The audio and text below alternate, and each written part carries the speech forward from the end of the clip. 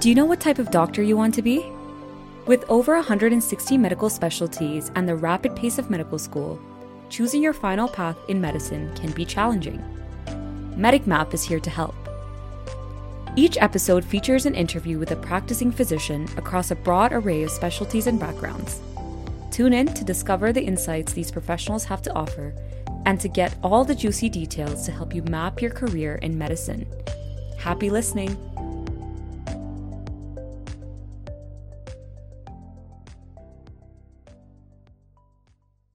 Welcome back to MedicMap for a new episode. I'm your host, Sharon Properly-Joseph, and today we have the amazing Dr. Nicole Johnson, a pediatric rheumatologist based in Calgary. She is a clinical associate professor at the University of Calgary and received her university education at Canadian institutions, including McGill, McMaster, Queen's, and the University of Toronto.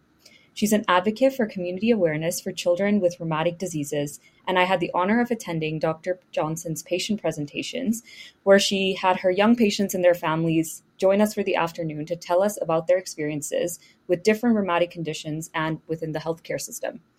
And just to give you an idea of how that went in a nutshell, she was referred to as a personal angel by each patient and their families. And as you know, there are many subspecialties in pediatrics, but after witnessing the way that she has transformed the lives of these young children, I'm so proud to have her for MedicMap's first podcast on pediatrics. So let me introduce you to Dr. Nicole Johnson. Hi, Dr. Johnson. How are you? Oh, hello. Thank you for that humbling introduction. Yeah, it's so good to have you. Can you tell our listeners a little bit about yourself and what you currently do? Yes. So as you mentioned, I'm a pediatric rheumatologist. So I spend most of my time looking after patients with rheumatological diseases. And my other pillar would be in education. And as you mentioned, I give lectures at the medical school and work in terms of administrative educational roles as well.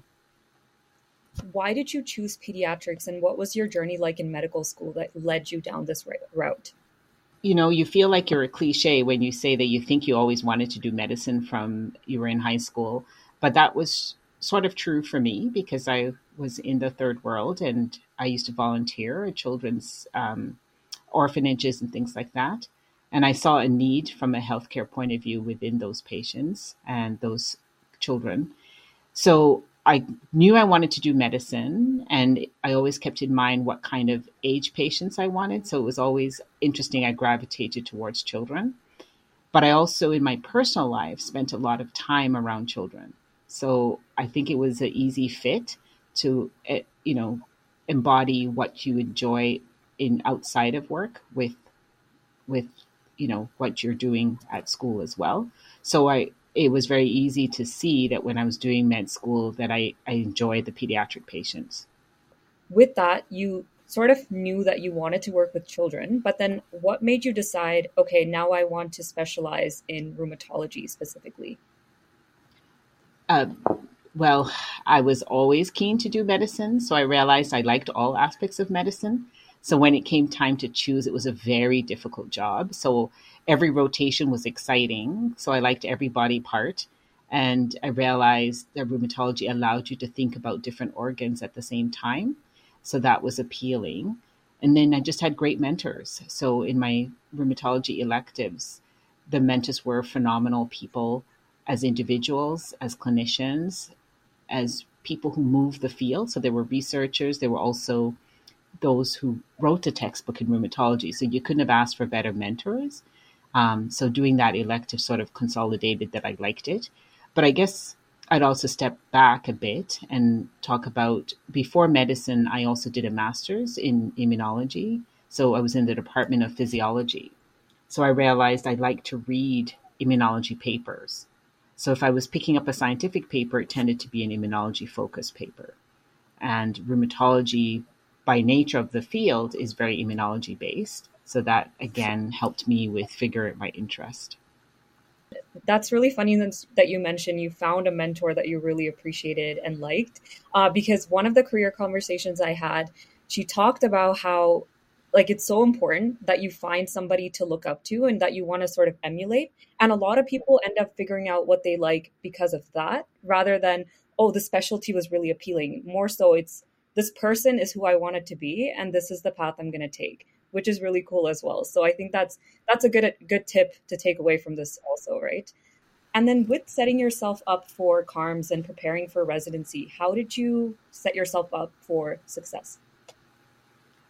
I think part of it is you've got to enjoy what you're doing. So during med school, it was no hardship to study and read. I liked new knowledge. Any new knowledge was exciting. I also loved to read around the patients that I saw. So I think that is a very practical way of getting through a very um, intense period, right? So you have to read, but being a steady reader helps you to get through those exams and gets you ready for CARMS.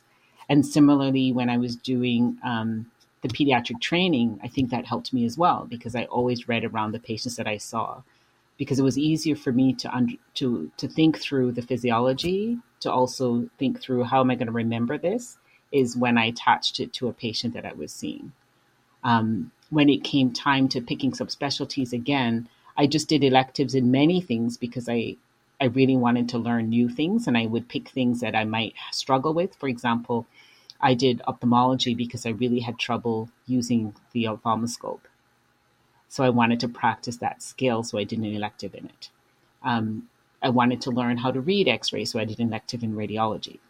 Now, of course, that's very difficult when you have a fast program that doesn't have a lot of elective space. So then you may have to think about what are your learning needs, what are your career aspirations, so that you can do something in the field that you think you'd like to apply to, just so you can understand, is this something you want to do for a lifetime?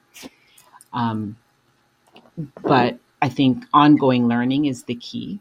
You can't wait till the last minute to figure it out in terms of getting ready for exams and preparing yourself for the content that's new to you. When it came to CARMS, I was still concerned. I didn't know what to do because I liked it all. So I it's my own strategy. I'm not going to tell everyone it's the right one, but my own strategy was to apply in CARMS to pediatrics, family, and internal medicine.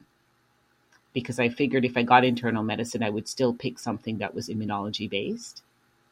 I did pediatrics because I like the patient population. And I did family because it would allow me, again, to see different organ systems, but also have a cross section of ages of patients.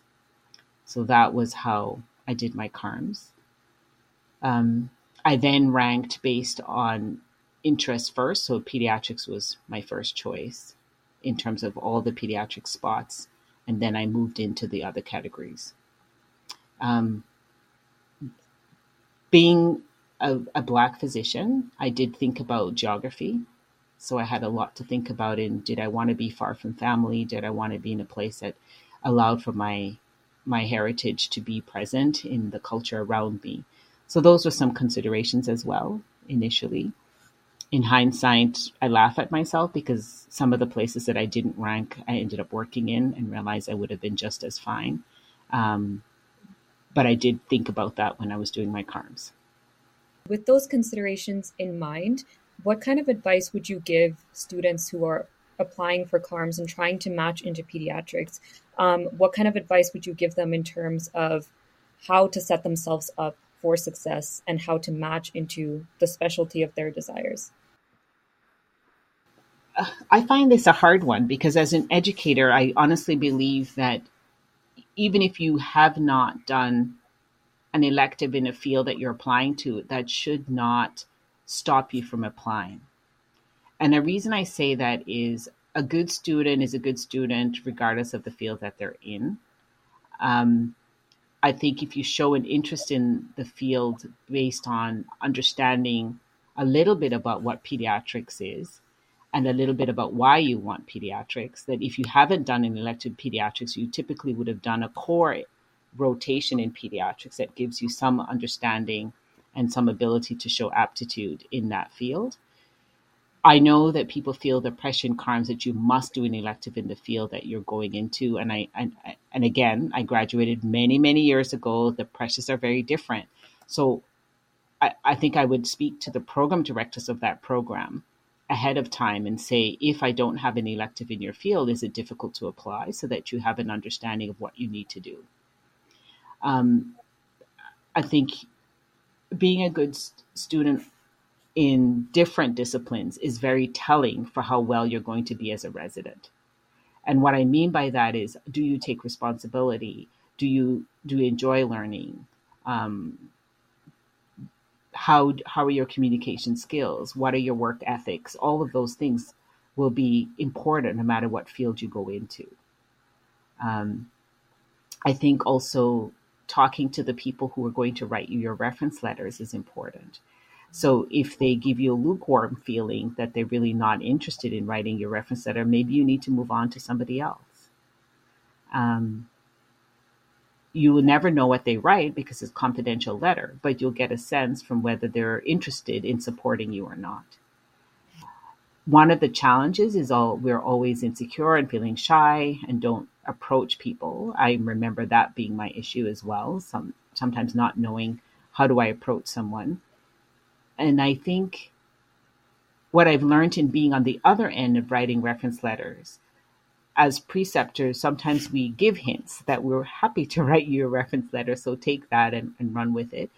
And the other thing you could do is help that person. So I remind my students, I said, just remind me which patients we saw together, because it reminds me of how you handled that situation. And I'm able to give some very personalized reference letter material. So being prepared when you're asking for that reference letter helps. Just say, we worked together in this period. This is what we did together. I would really appreciate the letter. Could it be a strong letter? And from that, you'll get a sense. Certainly, most schools are dealing with being more inclusive and working hard at their entrance criteria and making, to reduce bias. So I think that you'll notice, hopefully in the next generations, we're working on reducing bias so that we're really looking at people's aptitude and skills and not just, who because they did an elective with you, for example. Because not everyone has the luxury to move around, right? Not everybody has the funds or the time or the family commitments that allows them to travel for electives. So I think being prepared to support whoever is writing that reference letter is one thing. Being able to ask around, and maybe even as you start a rotation, say, you know what, I'm really interested in this field. Maybe halfway through, if you've had a good experience, you might say, I'm interested in writing a reference letter. By the end of this rotation, just let me know if you're comfortable doing that letter for me. So that might help people, because time travels quickly. Yeah. Hopefully that's helpful. No, that's definitely very helpful. I like your approach in kind of being proactive and then helping your preceptor kind of write that letter, because that ensures that you have a strong way to, end things, and they can wrap it up in a nice and concise way for CARMs. So that's really great. And so once you started working in pediatrics, what were some of the challenges that you faced? Are there any challenges that you currently face? Again, I'm someone who liked it all. So I liked every subspecialty of pediatrics. So definitely coming down to, am I going to do general pediatrics or a subspecialty, was important to think about. I did find sometimes it was emotional. So for example, sometimes in the neonatology, when you lost a patient, that was hard. Or in oncology, when you lost a patient, that could be very hard. Um, but again, I still never regretted any of those connections that we made with those families, right? So you just had to make sure that you were being mindful of your own emotional needs, where you needed support, where you needed to take time out. Um, Whenever you were tired, when to say, I'm really tired, I am post call, I'll be leaving now. I had my first needle stick injury on a rotation where I was trying to support a child getting his immunizations. And I knew I was tired. I kept trying to say, I'm really tired, I'm leaving now. And they says, oh, but you're so good with this kid. Can you just do this one more task? And that taught me that no, when your body says no, you have to find that no really is no. And there was a reason why you said no. It was because I wasn't at my best skill. So I stayed too late post call and caused a needle stick injury. So I think knowing yourself is key. And being able to communicate that is important. So when you need to step away, when you need supports, So if we had, for example, a very sad situation, that we all knew when we needed to let our preceptors know that this was emotionally taxing, so that the right supports could be brought in. Yeah. Having that sort of self-awareness seems to be really important in working in pediatrics. So what kind of student would excel in this field? So someone with self-awareness for sure, but what else? What other qualities? I think great communicators, because just like when you hit, for example, geriatric medicine, some of your patients have communication challenges. So you're dealing with different age groups, you're dealing with multiple people at once. So for example, there'll be the 2-year-old versus the 16-year-old, and they have different needs in their communication styles. You may have in the room a grandparent, the parent, and the child. So you have to be comfortable with dealing with communicating with multiple people. You also need to be a little adept, somebody who's flexible. So if you're doing a physical exam on a child, you can't have the same system every time, because you might not be able to do the ears before you listen to the heart. So that sense of flexibility is good. I think having a sense of humor is important, and I think it's important in all fields, but that helps you develop rapport with the pediatric patients and allows them to feel safe so that you can get your job done. Always being a negotiator. But again, these are basic principles of doing patient care and patient-centered care. More and more, we recognize the need for all clinicians to be trauma-informed in how we approach our patients.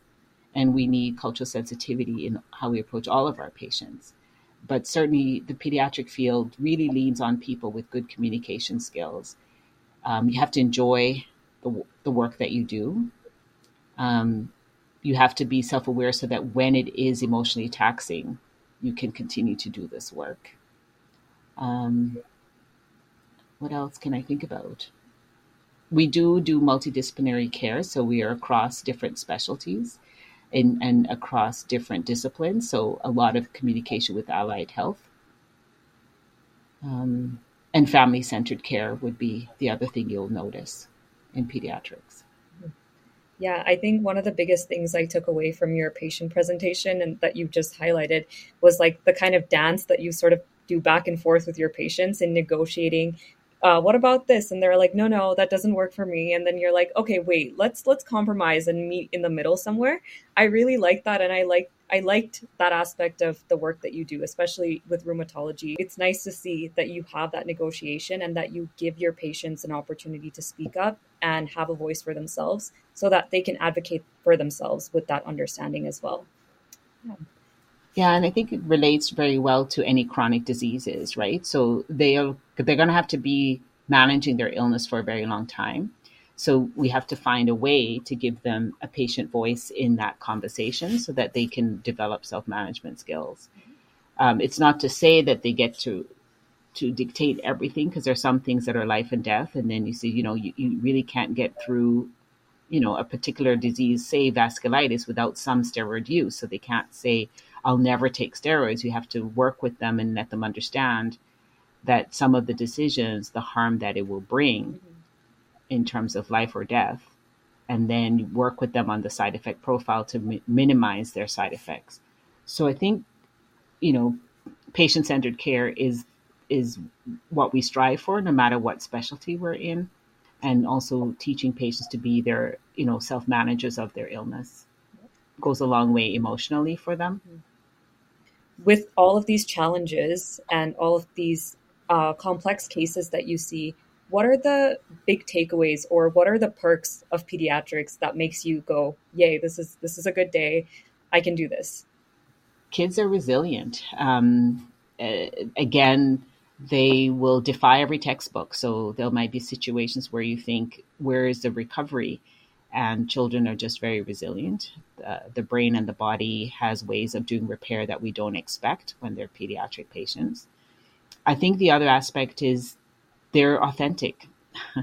So if they like you, they'll tell you. If they don't like you, they'll tell you again. And then you get to understand where you stand, and then you work from that point, right? So even when they're very sick sometimes, they still have a sense of humor, they still have positivity. Um,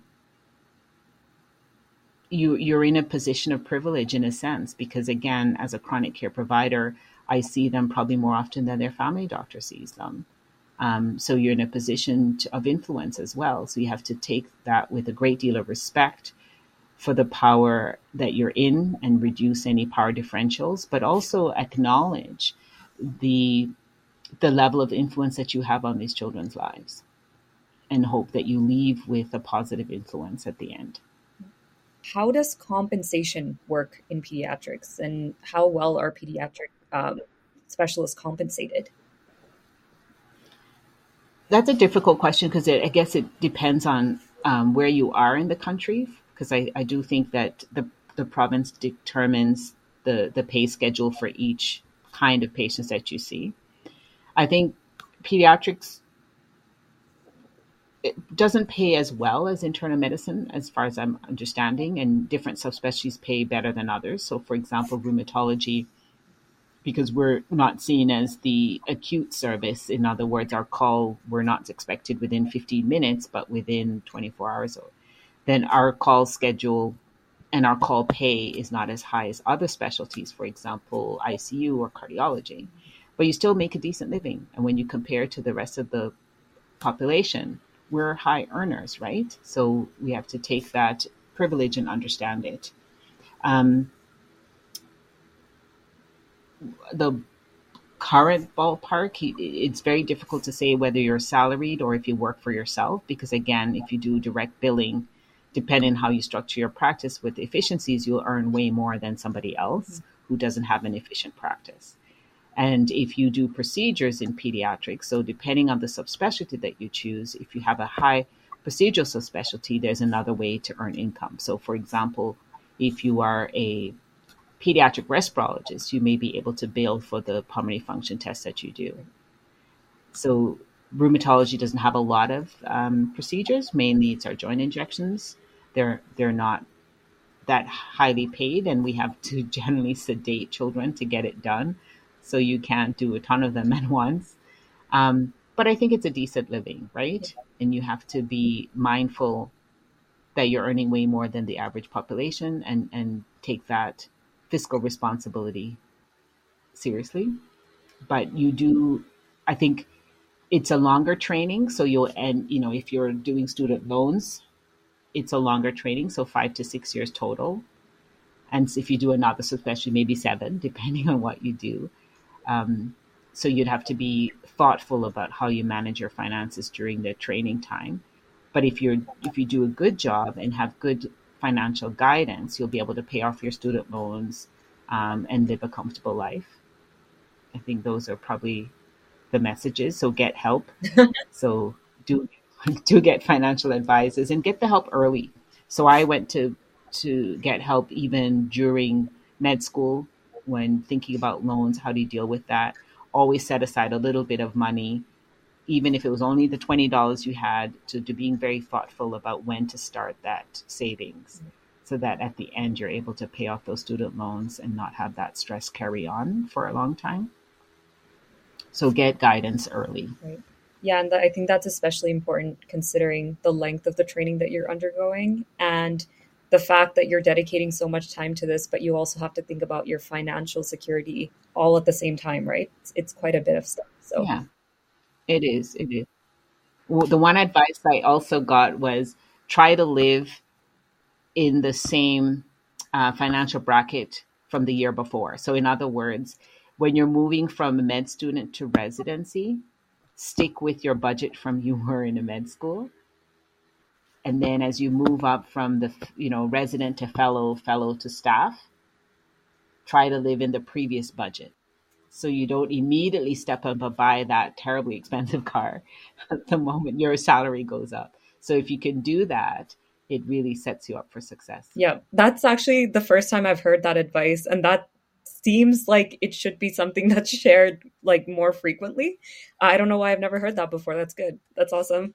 If you were to sort of give a rough estimate for like a number in terms of what someone who just finished their residency training, maybe just in general peds, what would be the ballpark for how much someone could make? Ooh, I have no idea, but I think you're in the 200 to 300,000 per year. I think.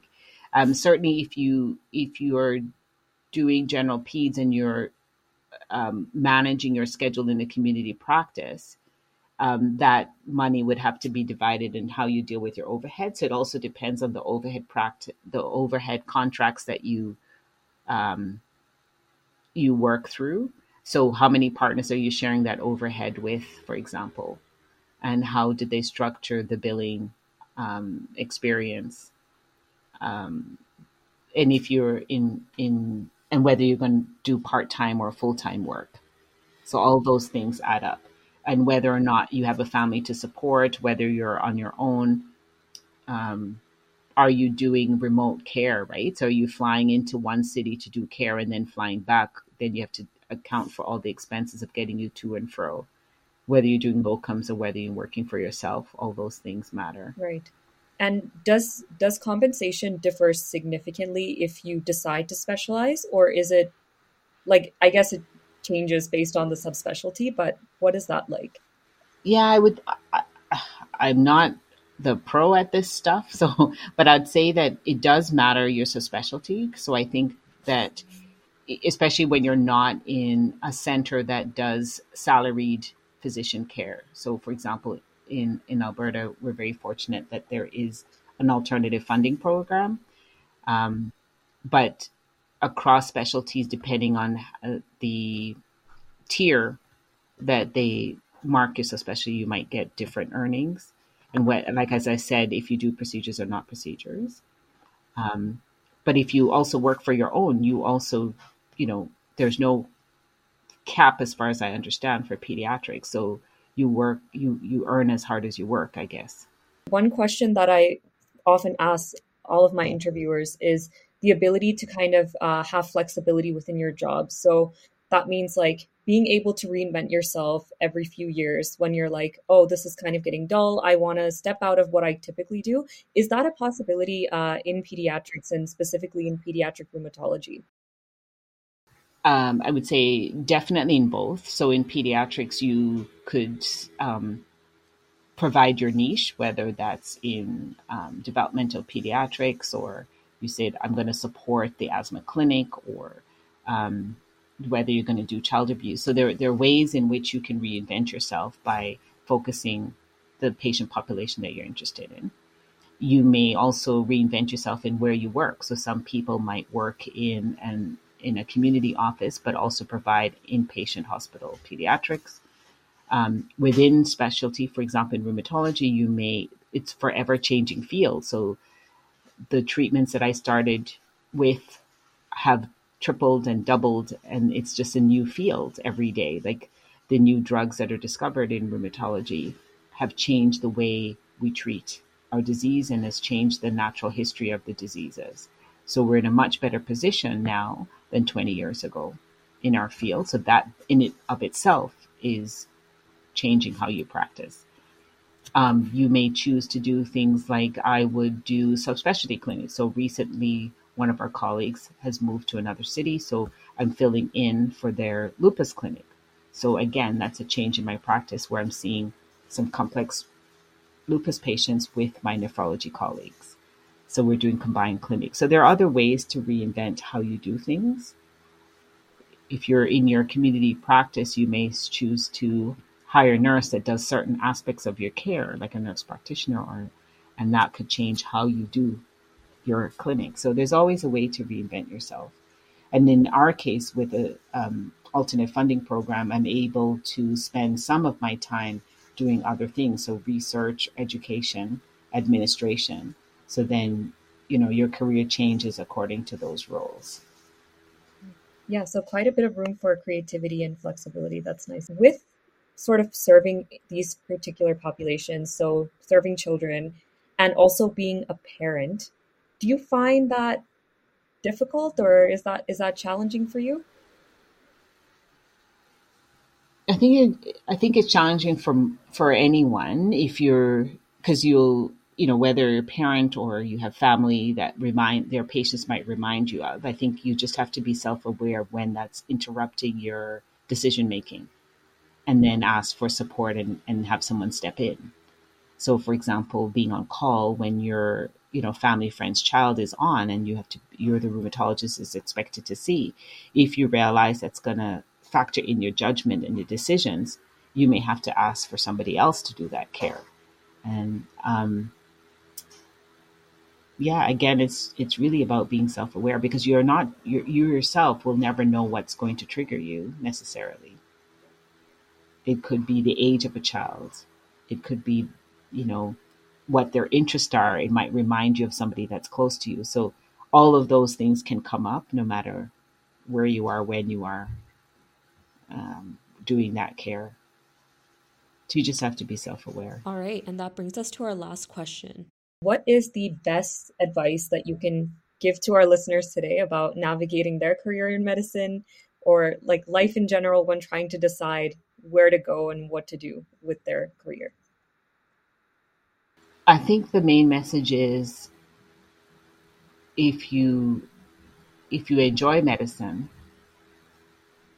just remember that it's still a service industry, that you're still serving your patients, whether you're in pediatrics or internal medicine or in surgical field. I think if you can keep that front and center, it will give you fulfillment. I think you try your best to be self-aware about what are the things you like, whether you like acute care or chronic care. And that helps, again, decide the specialty, whether you like a procedural or non-procedural, what age group you like to work with. All of those things help you narrow down CARMs. And if you enjoy and respect children, pediatrics is a great place to be. If you can, those are the things that I can think of, really. And for rheumatology, it was the fact that I can live in uncertainty, because in the beginning, our diseases can be hard to detect. So if you can work through uncertainty, you can handle rheumatology. And it's a beautiful field because it's forever changing, and our immunology knowledge is growing. So what was unknown 5 years ago becomes more known through time. So those are the things that I would say if somebody was thinking about peds and rheumatology, that's what I would say. Awesome. So thank you so much for all of the great advice and all the things that you shared with us today. It was really great having you on the show, and I'm so glad you were the first person that I had on for pediatrics. I think it's perfect, and it's very suiting of the impact that you have. Thank you. I hope someone finds this useful. Okay, and that brings us to the end of our pediatrics episode on MedicMap. Thank you so much for all the support that you guys have shown me. Thank you so much for supporting this channel, and I hope you come back for more. Other than that, have a great rest of your day and have a wonderful week ahead. Bye!